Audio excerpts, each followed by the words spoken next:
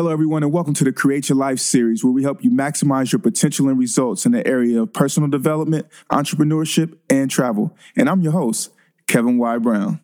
Create your life. Crée ta propre vie. Create your life. 创造你的生活。 Create your life. Crea la tua vita. Create your life. Ontstop jouw leven. You better create your life. Create your life. Create la vie. Create your life. Create your life.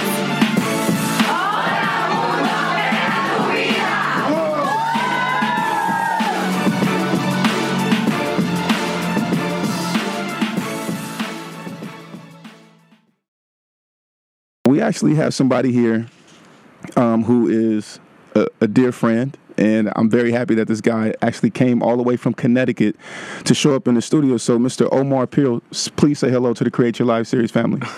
What's going on, everybody? I'm happy to be here, with my big brother, Kev. Congrats on 50 shows 1 year. That's a big move, man. Glad to hear. That's an honor to be here. Thank you. Really appreciate you for even saying that, man, and coming in all the way from CT. Yeah. You're an aerospace engineer. That's right.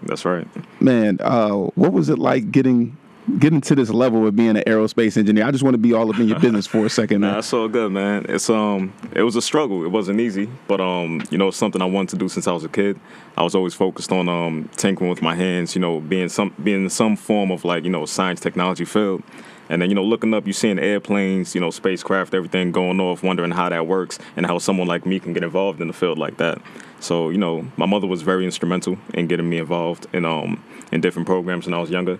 So when I got the opportunity, got a full scholarship to Syracuse to get my master's in mechanical and aerospace engineering.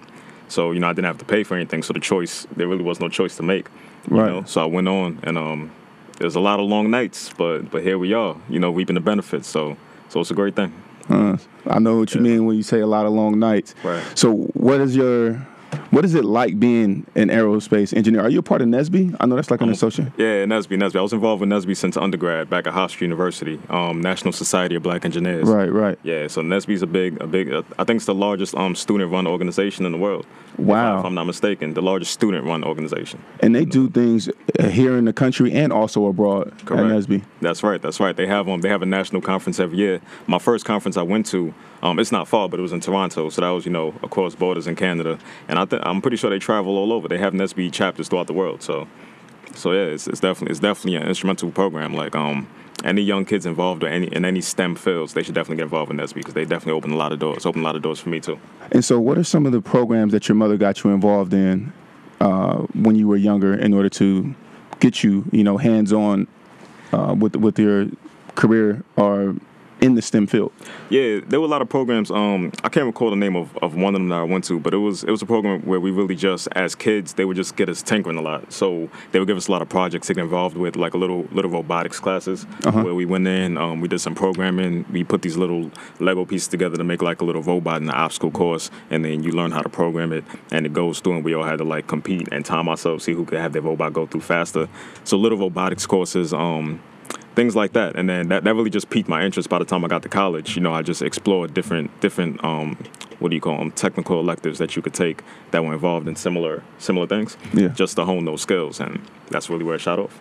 So oftentimes I feel like it's like a whole cycle, right? When you're younger, it's not necessarily cool to be into STEM, at least back when I was a little bit younger, That's So how was that experience, and now I feel like, dude, you're Tony Stark, man. Like, you know what I mean? Like, you're an engineer, aerospace. So how is that, and how was that experience going from there as a kid, to now as an adult, successful?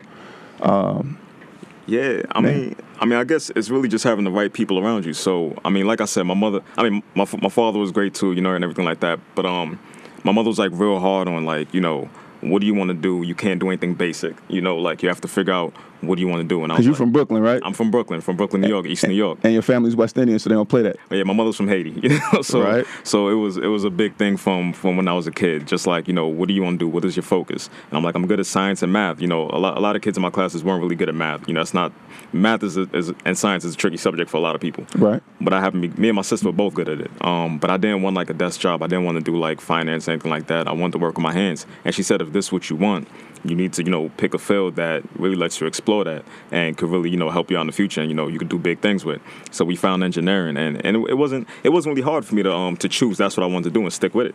You know, she was serious about it. She said, you know, I'm going to support you in any way possible. So you need to just make sure you grind. You go to whatever school you want. Just get good grades and get a scholarship and go on. You know, so. Got you. So for anybody who's aspiring to make it to your level right now, because what is your title now and what company do you work for? I work for United Technologies out in Connecticut. They're based in Connecticut, but it's a global company. It's Fortune 500. I think it's in the top 50 actually for aerospace companies. I work as a service mechanical engineer. Okay. And what kind of things do you service? I work on both commercial and business jets. So the commercial jets that take you, you know, international from North America to Europe, and also the business jets that the rich people fly on, the smaller jets, smaller engine jets. So all those things, we have different components on them that I try to work on. So anytime we have issues in the field with any of those components and they come back to the company, my team, we take hold of it, we run the investigation, do the root cause analysis on getting those set, getting those situated, run through the testing data, find out what's going on with those, and then we get them back in the field, ready for action. Give us 3 things that you would want somebody who's trying to pursue your career field or be like you. What 3 things would you tell them? Got you. 3 things. First thing I would say is don't limit yourself to a certain schedule on saying, you know, when you necessarily need to have things done by, because, you know, flexibility is one of the most powerful concepts to understand. You need to be flexible in anything that you are really passionate about. So, I mean, my passion for engineering and my flexibility to allow it to happen and run its course when it does was one of the things that, you know, made me successful in it.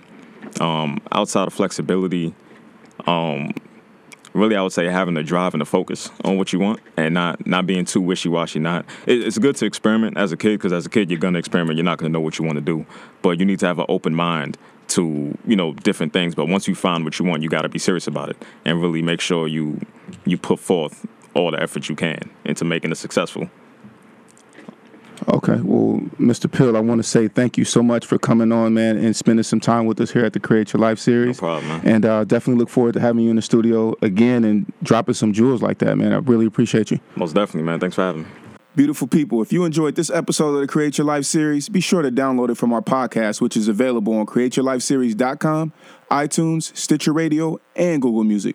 Also, be sure to leave a review of the podcast. You can catch us live on Sundays from 5:30 to 6:30 p.m. Eastern Standard Time via 90.3 FM in New York, or on Facebook Live at facebook.com/KevBrown1.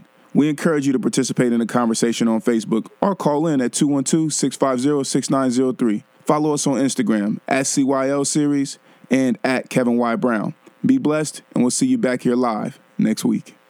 Create your life. Crée ta propre vie. Create your life. 创造你的生活。 Create your life. Crea la tua vita. Create your life. Ontsteek jou lewe. You better create your life. Create your life. Great love you. Create your life. Create your life.